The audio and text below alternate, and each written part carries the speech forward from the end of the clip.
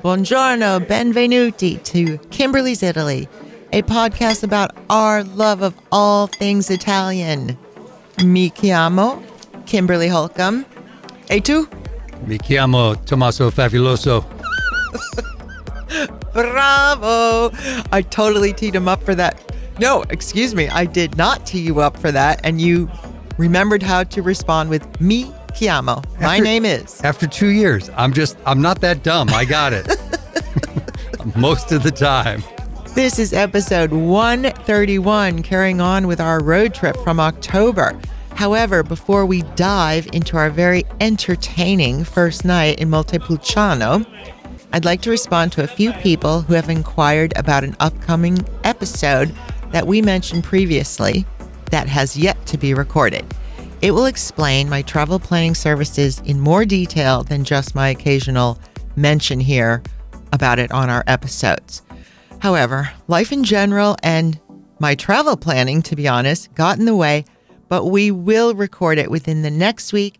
It won't be on our Apple feed or Spotify feed. It'll be on our website, and we'll tell you when it's there in the next episode or the one after, and then we'll put a link to it, and you can go right on to we're not going to put it as an episode. We're going to put it as a small segment on our website, and you can stream it the same way you do. Listen to it. It'll be on there.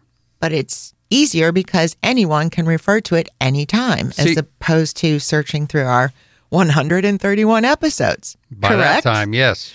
It will be short and sweet, yet it will detail what my process is and how I can help you make that, that Italian vacation you've always dreamed of actually happen. You've also had some people say, I've been to Italy 5 or 6 times. I want to see it through your eyes. And I think that's what's important here. They're getting it. It's not just the dream vacation. It's a different view. Va bene. One I dream of are the ones I plan, right? Right.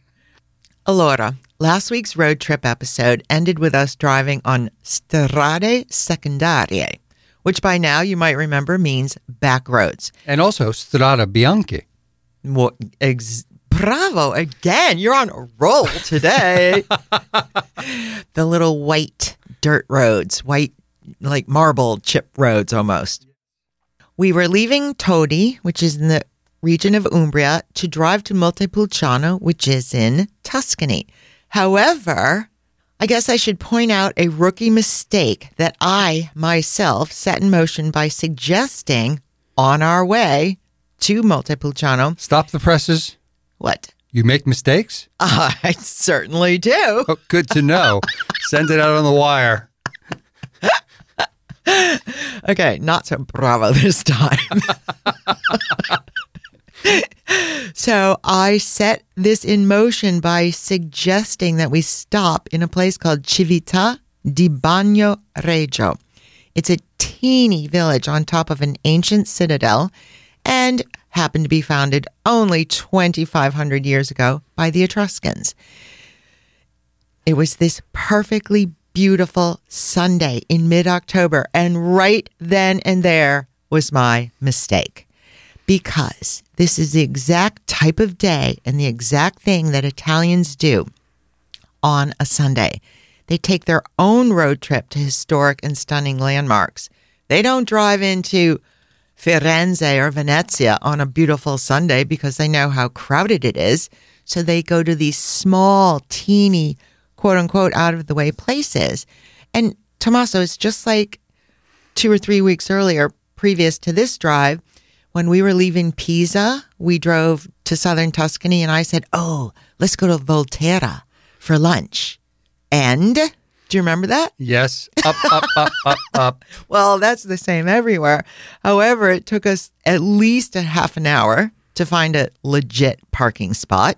And the village was filled with Italians only. This is not unlike Newport. I mean, we're local to Newport. And, we don't go to Newport certain times of the year. We'll go to Newport in the wintertime. We'll go on the odd day in the summer.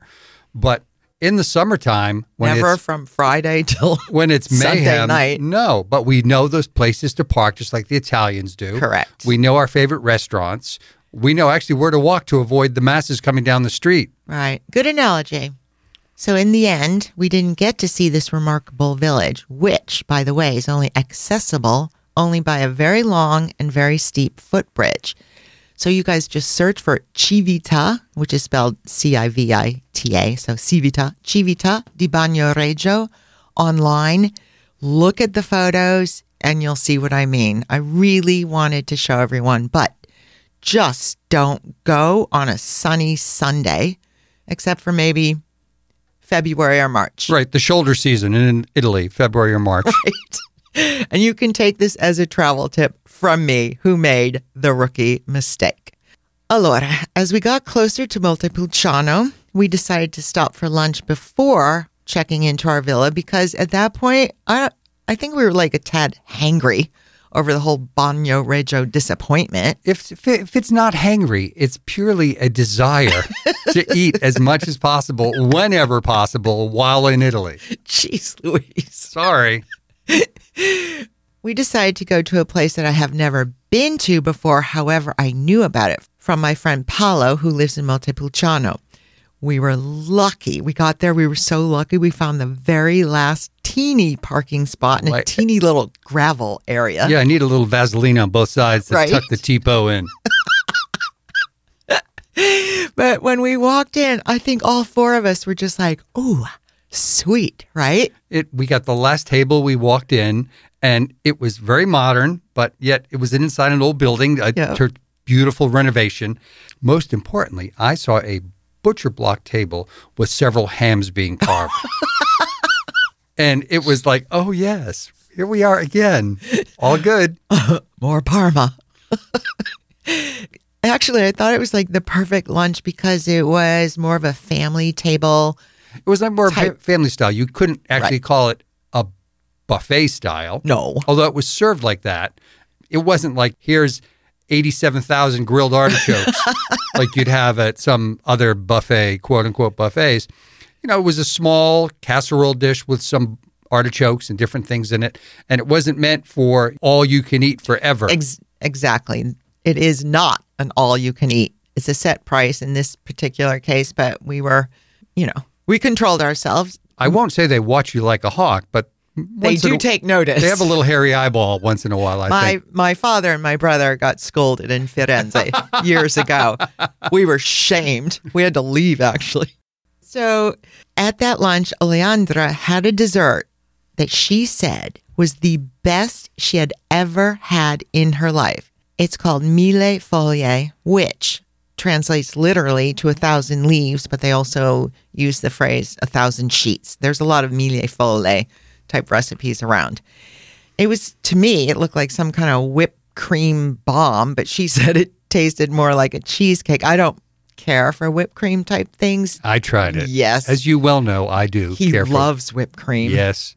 Anyway, the happiness of that dessert probably took her mind off her broken wrist, which actually I should clarify that none of us knew it was broken at that point.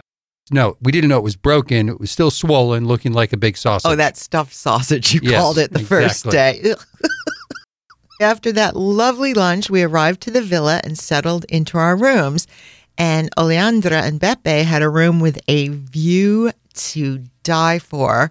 It was perfect. And they looked so happy to have that room. And then they also looked a little, I don't know, as if they might enjoy a little riposo. An afternoon nap?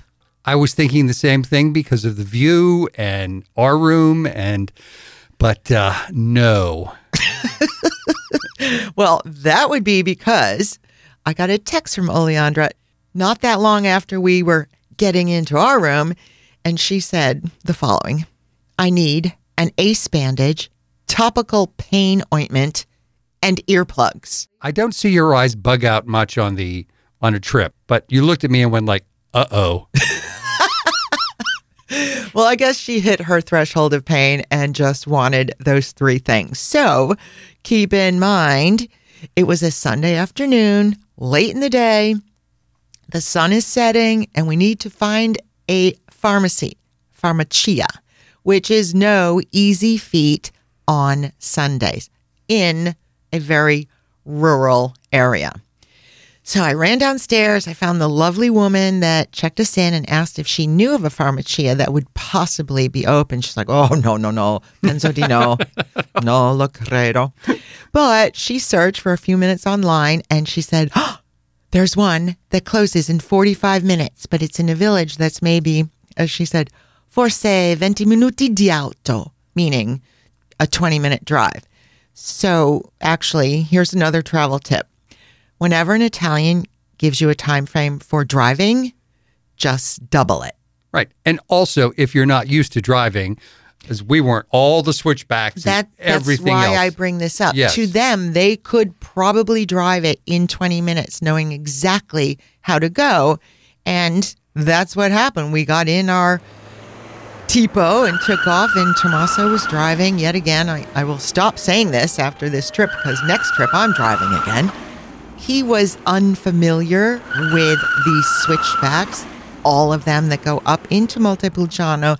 Then we had to get through the village, then go down the hill to head northeast to get toward this village called Acquaviva. And let me just tell you, remember the previous episodes where I said that the high beams weren't even up to low beams? Yeah, right. And the low beams were like a really poor flashlight. So we're coming down these switchbacks in the almost nighttime, just about the end of the day. And very dark, I thought. Very dark. And I'm trying to hit the high beams. I'm like, oh, there's nothing. Is there another level? No. But also, let's tell everyone that in the village of Montepulciano, there was a festival. And let me just throw one more thing about going those switchbacks. I was driving, in the French words, avec pace. Yes. I was going as fast as I could. Well, we had 20 minuti. We had 20 minuti. But this festival was the autumn fall festival, the harvest festival. And as we drove through, I kept smelling chestnuts roasting, and I'd see the stands with olive oil and cheeses. I was like, oh, wish we were there as opposed to this Farmacia mission. And there were all kinds of carts and vendors like sliding around. It was hard to get through. It was the end of the festival. It was the end of the festival weekend when we happened to be driving through it. And there was one road. There was no sort of way to get through without going through this area. And I do remember also a lot of on the verge of tears, small kids having to be taken back to the car. The end of the festival, they've got their cotton candy. Yeah, the sugar buzz was wearing off. Which was also odd. I don't think I'd ever seen cotton candy in Italy before. But it was the end of a 3-day festival, and we were right smack dab in the middle of it. And it was a mostra di merda. Very good, Tommaso. We've used that word before, and I think you guys can figure it out. All right. So we finally get through the festival mayhem and onto the main road, according to Google. And the main road to this village called Acquaviva, which, funny enough, means living water or water of life, depending how you translate it. And saying that the main road is a main road is like a huge exaggeration because I think it was one of the smallest roads that we had been on in our entire 3 weeks so far. I was hoping no one was coming the other way. Exactly, with our little low beams, our flashlight headlights. And there's also no streetlights, and that is normal for Italy. So it's not like I was expecting it. They are used to it. It's less light pollution. It's fine. You just have to know, you have to be a local to know what curve is coming up next, etc. But it would have been nice for just this one time on this Farmacia mission if we had had one like maybe one every 10 kilometers or something. But finally, Google Maps tells us that we're finally getting close to the village. And at this point, it's like, 15 minutes to 6. It closes at 6, 10 minutes to 6 maybe. We finally see on Google Maps that we're supposedly in the village. We're like, no, we're not. We're still in this dark. And all of a sudden, kind of peripherally, we both notice, oh, yes, there's a building there. And then right as our flashlight headlights show a building in front of us, perpendicular to the street we're on, simultaneously we see the faded paint sign, the faded sign in paint that says stop in English. And that's instead of a red stop sign. So stop because the road ended. So we inch forward, we look out, and there is Nothing except one light coming out of an interior. And then we saw the green cross, the green pharmacia light. We're like, there it is. And it was literally like 9 minutes to 6. So Tommaso let me out. I ran into the pharmacia, which I was expecting to be an ancient and teeny little interior. And instead, it was bright, it was modern, and it was even slightly larger than it appeared from the street. But this is when it got really comical. So Tommaso's out in the dark, and I go into the pharmacia, and there's a gentleman in front of me, a client, let's say. But let me first preface by saying to all my Italian friends, and this is not a slight on any of you, but a lot of Italians can be quite dramatic when they're sick. And in English, we describe these type of people as a hypochondriac. And part of the definition of a hypochondriac is, quote, this is so perfect, the intense worry that minor symptoms indicate something far more serious, unquote. And that completely describes the man who was in the pharmacia speaking to the pharmacist.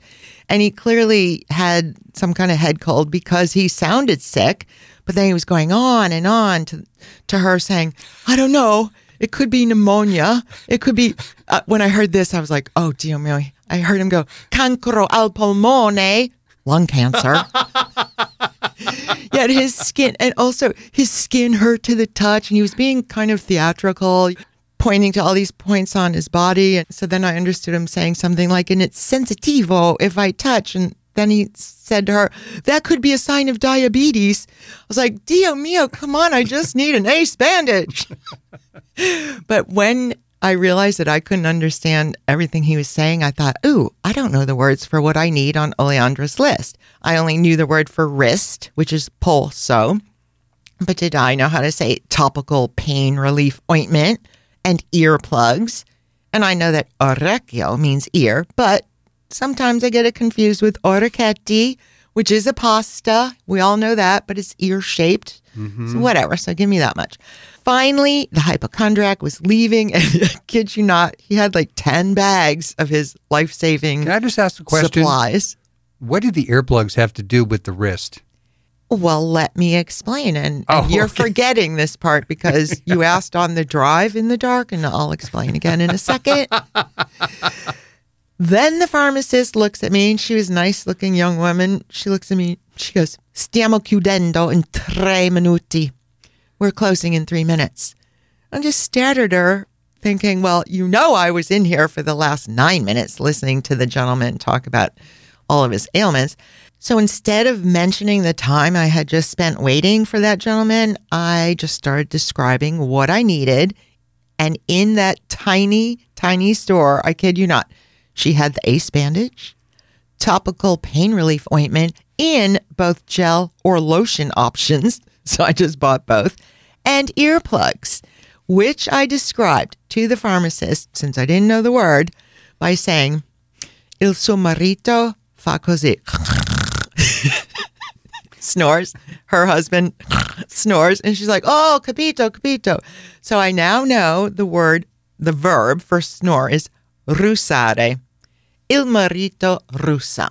Her husband or the husband snores. Okay. I go outside with the goods. I find Tommaso on the dark on the other side of the street, and he showed me a video he took of the swinging downtown nightlife of Acquaviva. But for the amount of time that I was in there, or let's say while I was in there, a few overhead street lamps came on, like lights that were hanging from wires from the top of the building. So all of a sudden there was light. But also understand when we post this on Instagram as a reel, that, you know, that the iPhone has a great capacity to take dark and turn it into light. Very good point. The reason I parked there was no place to park. So I was sort of live parking, tucked into a building half in the street and whatnot. Yep. And I was standing there so I could wave anyone off who was going to hit us. And I decided I'd take this video because this is pretty unique. Right. But it definitely looks a lot brighter than it was in real life. Exactly. But when I entered the pharmacia, there was no light. When I exited, overhead lighting. Well, I think I'll wrap this story up by saying when we returned to the villa, we dropped off the goods to a very grateful Oleandra.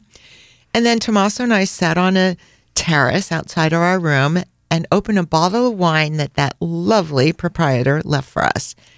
No dinner, just a delicious Rosso di Montalcino, complete quiet. Do you remember that? No noise, just birds or, wind, and surrounded by those very old cipressi, the cypress trees. It was just the perfect way to end that funny evening. I needed some downtime after my life as an ambulance driver. I wouldn't be a good ambulance driver.